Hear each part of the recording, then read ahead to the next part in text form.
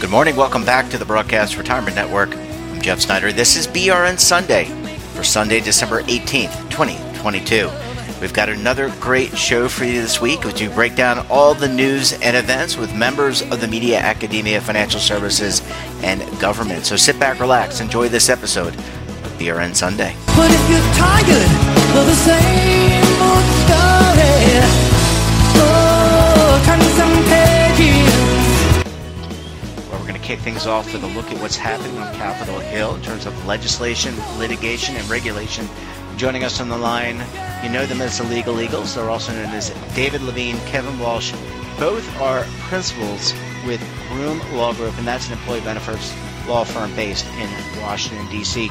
Gentlemen, thanks so much for joining us again on the program this morning. Thanks for us on, Jeff. You know, it's always good to be on the show as we get closer to the holiday season. There tends to be either a rush of legislation or a rush out of D.C. And I think this week we're going to talk a little about what's causing the rush of excitement in D.C. Well, David, thank you for that, Kevin, for that intro. And we talked earlier in the week with some colleagues of yours, Tim Rouse of Spark, about Secure. What's the latest on the continuing resolution, the budget, and possibly Secure 2.0? Sure. Well, let's talk about this. As we sit back here on the weekend and look back, the first thing is to keep in mind, as we've talked about before, no matter what, retirement legislation doesn't usually get through Congress on its own as its own standalone bill. It's been a long time since we've had that. Instead, retirement legislation like Secure 1.0 often gets stapled onto these omnibus, like big funding bills that fund the entire government for the rest of the fiscal year, and it becomes part of it. We still call it like Secure, but it's part of the big bill. The reason I say that is that what we're looking at right now, we had been looking at a deadline of like the end of this week, where the funding was going to run out, and it took until late in the week for Congress to reach a framework agreement between the Democrats and Republicans on spending at this point. And the key about that is that frame. All right, guys, we got to start this over. Kevin, you got to mute. We hear all your kitchen stuff. I'll mute. Okay, Here we go. Sorry. No problem. Here we go. 3, 2, 1. Where we're going to kick things off with a look at regulation, legislation, and litigation. Joining us on the line, they are known as the Legal Eagles. We also know them fondly as Dave Levine, Kevin Walsh. Both are principals with Groom Law Group. That's an employee benefits law firm based in Washington, D.C. Gentlemen, thanks again for joining us on the program this morning. Thanks for having us on, Jeff. And, thanks, listeners. We know as the holidays approach, people like to, do a little bit more baking in the kitchen. And I think this week we're going to focus on some legislation that Congress has been cooking up for a while. I like that. I like that analogy, David. Lots been going on in that easy bake oven, or maybe it's not an easy bake oven. It's an oven nonetheless. What's going on with Secure 2.0, the budget, and the continuing resolution? Sure. It's been a busy week, Jeff, as we look at things. To put a little bit of context behind this, because we've been talking to you and to the listeners for a long time about legislation now. The way that legislation, the way that Secure 1.0 went and got enacted, is that it doesn't, in the retirement space, usually get enacted as a retirement bill on its own. It's been a long time since we've had that. Instead, retirement legislation usually gets stapled onto one of the big sort of must-pass pieces of legislation. Right now, we're in one of those moments. Government funding was supposed to run out on Friday, and in the middle of the week, the congressional negotiators reached an agreement on a funding framework, which basically says how much money is going to be spent. And then later in the week, they agreed to a 1-week short-term funding bill that says, okay, we got a week to finish nailing this down, and hopefully by the end of next week, everybody gets together, votes and we have government funding through the end of the fiscal year, which the government fiscal year is in calendars. I think it's September 30th. The key reason why that's so relevant is now that we have a framework, there's a lot of word on the street, commentary, things you hear about that Secure 2.0, the retirement legislation where we've gone into the details, and that I'm not going to do today, is going to move forward as part of this omnibus funding package. Now, where are we on that? Don't forget, the House passed Secure 2.0 early this year by an extremely lopsided, I think it was like 414 to 5, if I remember correctly, bipartisan vote. The Senate has a series of bills that have been reported out by different committees in the Senate. But there's been a lot of work going on behind the scenes. Staff have, at the committee levels and also on the House and Senate side, have been working to get to a sort of harmonized Secure 2.0 language. So instead of that old how a bill becomes a law discussion of it comes out of committee and it gets voted on and goes to conference, skip all that. What's happening here is agreed to text is being worked on between the House and Senate subject matter experts that will be included in the bill. Obviously, the members of Congress have to be comfortable with it, that even though staff is doing a lot of the lifting for the members at their direction. And what is going to happen is expected to be included in the omnibus bill. Now, is it very likely the omnibus bill is going to go forward? Yes. Is there always a chance it won't? Correct. And then they would just do a continuing resolution, likely just to fund the government, which would mean Secure 2.0 would not move along at this point. On the more substantive, just for a moment, on the substantive side, there are still some slight details being worked out. There's a lot of discussion out there on various things. Like, for instance, there was some slight disagreement on 403Bs between the House version and the Senate version. That's all getting hammered out right now. We can get really in the weeds. The key is we're getting towards the end. Some things may drop out. Some things may get slight tweaks in order to get to compromise, but we are getting close. So if I go by the weekly odds meter here at this point, last week I was at 50, 55. Now I'll put it at like 70. But at the same time, there's no guarantee here. Mr. Walsh? Kevin, I think you're on mute, Kev. Kevin just believes what I said is so perfect. Yeah. He has nothing to add. I'm floored. I am as well. Well, if he while we're waiting for Kevin, I think Kevin just dropped off. He might be trying us back on. But David, how will we know what? Oh, he's joining. Hi, Kevin. Are you back? Kevin? He's still floored by what I said. Yeah, he is floored. But David, how will we know what provisions are included? So you're talking about this big bill. Does that get reviewed? Like, will we know what provisions? For example, the RMD age going to 75, things around emergency savings for small businesses. How do we, you, David, or you, Kevin, and I, how do we see what is actually going to be included? Well, we're going to have to wait for bill text, and it's going to come out pretty late here. I expect that the things you listed, like RMD and emergency savings, will be in there. I think there are some of the less contentious. There's consistency between House and Senate. I'd be shocked if those were not in there. I also am hopeful that an upbeat, but you never know until you see it, that a lot of the effective dates, because remember, Secure 2.0 would have had effective dates of like 1/1/2023 for a bunch of things. Mm-hmm. That would make for a lump of coal in people's Christmas stocking here if you have to be rushing to get things up and running. And systematically programming for like vendors and record keepers and TPAs probably isn't practical by 1/1/23.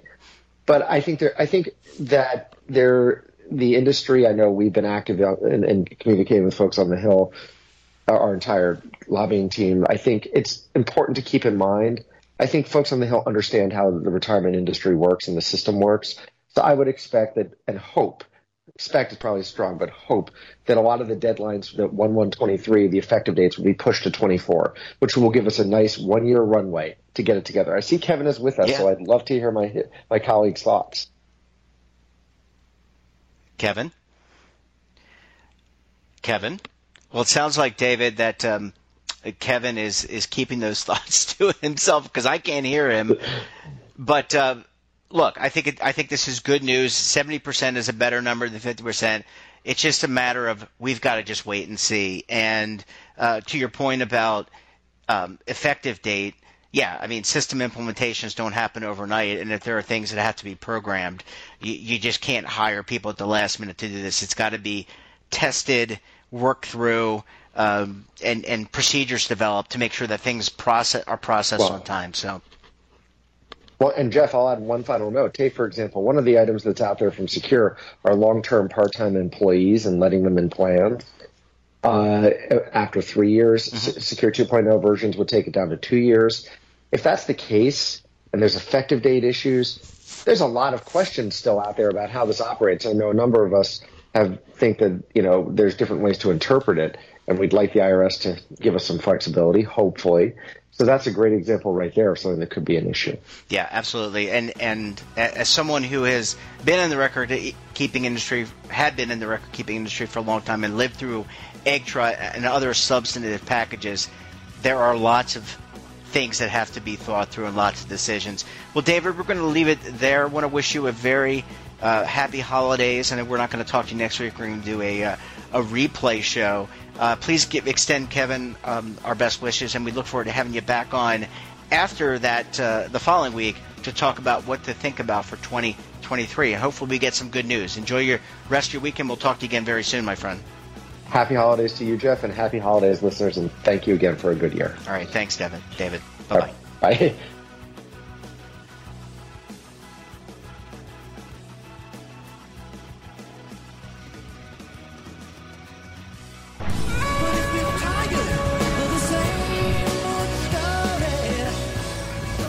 Imagine a new television network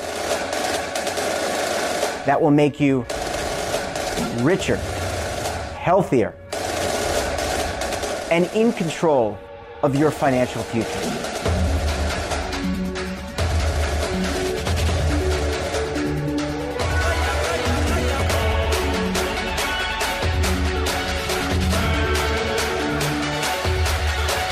This network is for the policewoman in Nashville, Tennessee, the baker in Dubuque, Iowa, the teacher in Lexington, Kentucky. We want to make the idea of savings and retirement culturally relevant. But what do you see as a defining issue of the midterms? Especially for the smaller businesses. I mean, they are the lifeblood of the American economy.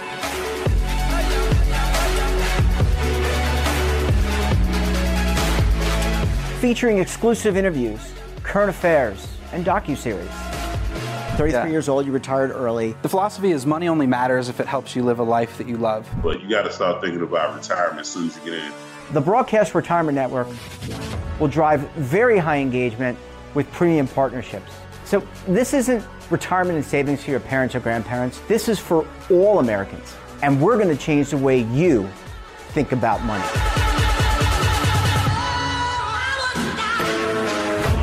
Welcome to the next frontier of retirement and savings. This is BRN, the Broadcast Retirement Network.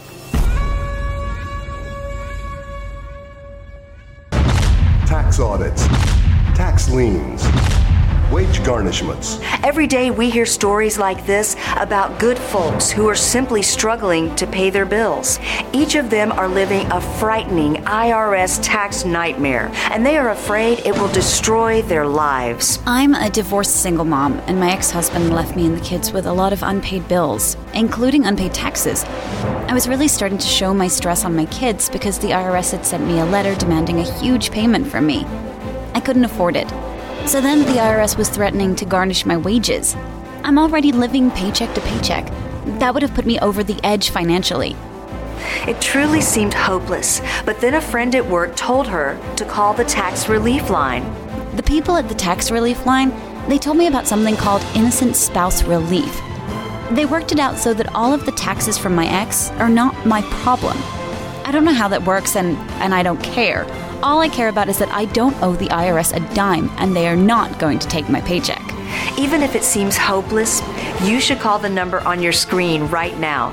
There is absolutely no cost for the call or the consultation. You are under no obligation. If you are worried that the IRS could garnish your wages, seize your assets, even take your home, call us right now. The Tax Relief Line is here to help you. Now you have a knowledgeable, professional team of tax experts that are ready to negotiate with the IRS and fight for you to save you money. The Tax Relief Line's professionals have successfully negotiated thousands of cases, reducing and sometimes even eliminating the tax debt for their clients. It's very easy to get started. Simply call the number on your screen right now. You don't have to live in fear anymore. The call and the consultation are free. Welcome back. Now we're going to break down the markets, talk a little economic data. Joining us on the line, he's the lead anchor for the TD Ameritrade Network, Oliver Rennick. Oliver, thanks so much for joining us again on the program this morning. Always. Thank you, sir. Well, we appreciate it. Let's talk about the Fed first, because our friends at the Federal Reserve raised interest rates. You want to talk a little bit about that, the economic impact, and we can get into markets. Yeah. The response from the market was pretty interesting. The economic impact is fairly straightforward in its direction, somewhat of a mystery in its impact. Still, we know the Fed's plan now quite clearly. They're going to keep hiking until they get to at least 5%, unless inflation somehow miraculously drops. But the impact is the big question. How much damage have they already done, and how much will they do with this next two hikes, basically? And seems like the stock market now is starting to tell us that there is some damage being done, maybe more than we expected. And the logic for reasoning that is that equities are no longer rallying when bonds are rallying. So there's a really big break in the relationship from the past year where it looks like yields are going down, not just because inflation has possibly plateaued or peaked, but because investors now are also buying bonds for yield and as a safety trade and as a hedge for economic malaise, which in some respects is a good thing because it means our asset classes are behaving in a more traditional fashion, but it also means that the odds of recession are probably going higher to the point of inevitability. Well, Oliver, we don't know the severity of what the recession is. We're just going to have to live through that. I mean, anyone who tells you they know probably doesn't really know. That's just my opinion. But let me ask you, this week on Friday we had someone from the National Federation of Independent Businesses talking about small business confidence. Though it came up a little bit in November, small business confidence still not great. Here we are heading into the holiday season, I mean the prime holiday season. As you know, because from someone covering the markets, I mean, small business is the lifeblood of the American economy. Yep. Any concerns? What about it from your perspective? I won't say any concerns. I don't want to lead you down the road, but what's your perspective on this that's what true. You're seeing? One of the most important parts of the stock market that I'm watching right now are the regional banks. Regional banks are basically a referendum on the small business and the individual consumer as well. Regional banks provide the loans to kickstart small businesses. They bank for small businesses. They connect people with houses and mortgages. And regional banks are then a very good inside look at the economy. And regional banks on the stock chart are really struggling right now. Regional banks have had two really big sell-offs in the last couple of weeks. One of the biggest sell-offs they've had in 3 years. It's a group that people watch, but is not necessarily the top attraction when everyday folks are talking about the stock market. But so they can give you some important insight, I think, that generally goes overlooked. And what they're telling us is that small businesses really are ailing. So it's no surprise that our surveys of small business sentiment are still weak because that group is starting to break down, and that probably reflects a drop in activity at small businesses. Oliver, when you look at the broader, I guess, the world market, China with the COVID lockdowns and the protests, I guess the protests have dissipated. There are no more lockdowns there.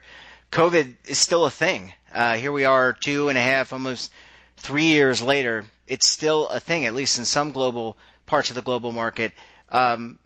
What's been the impact in general with the Fed, with COVID, beyond China, and also the rising interest rates here in the States? Because other central banks have followed suit. The China situation is another wild card in markets right now.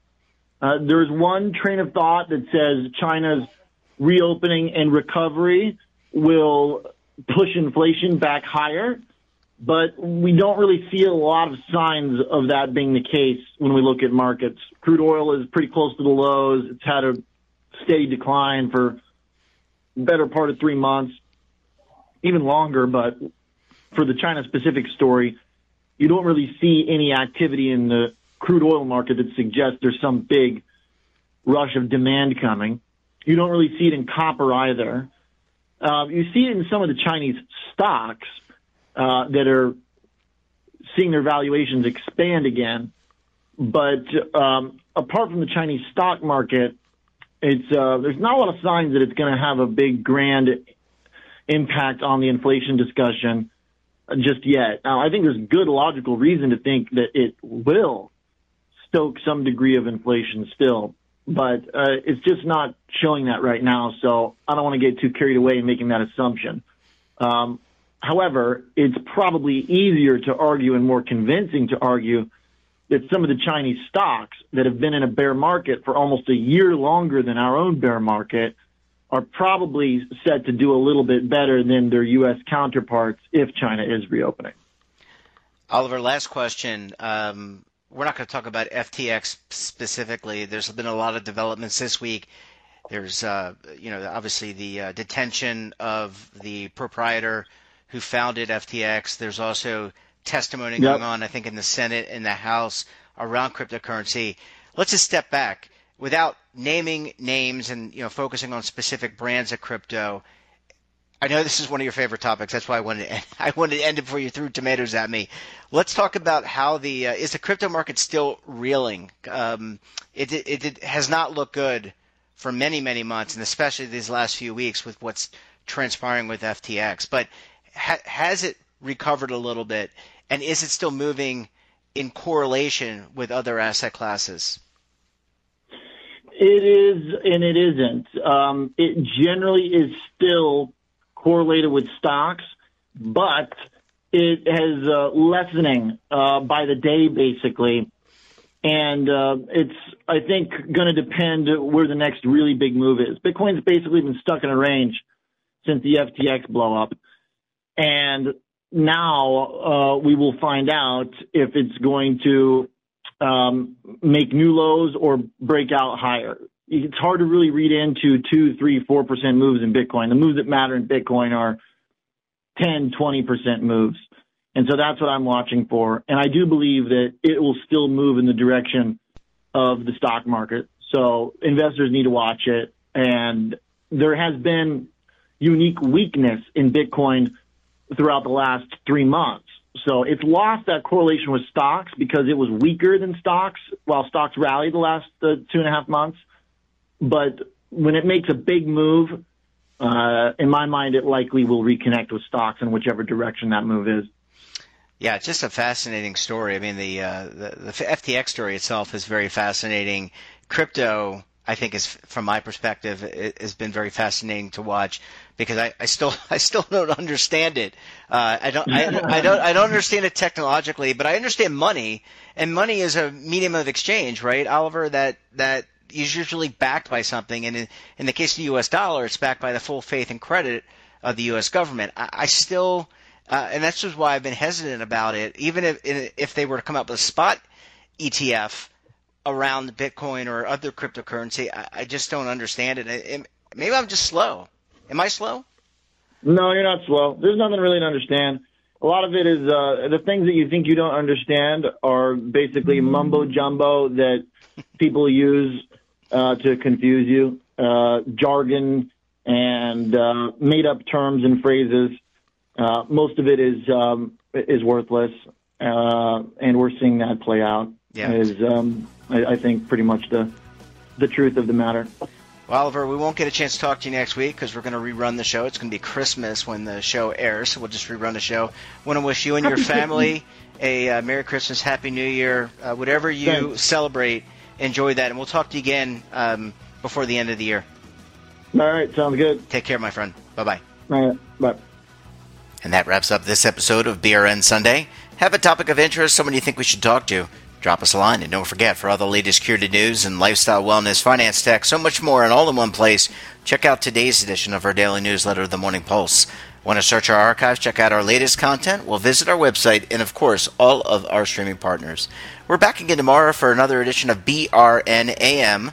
Until then, I'm Jeff Snyder. Stay safe, keep on saving, and don't forget, roll with the changes.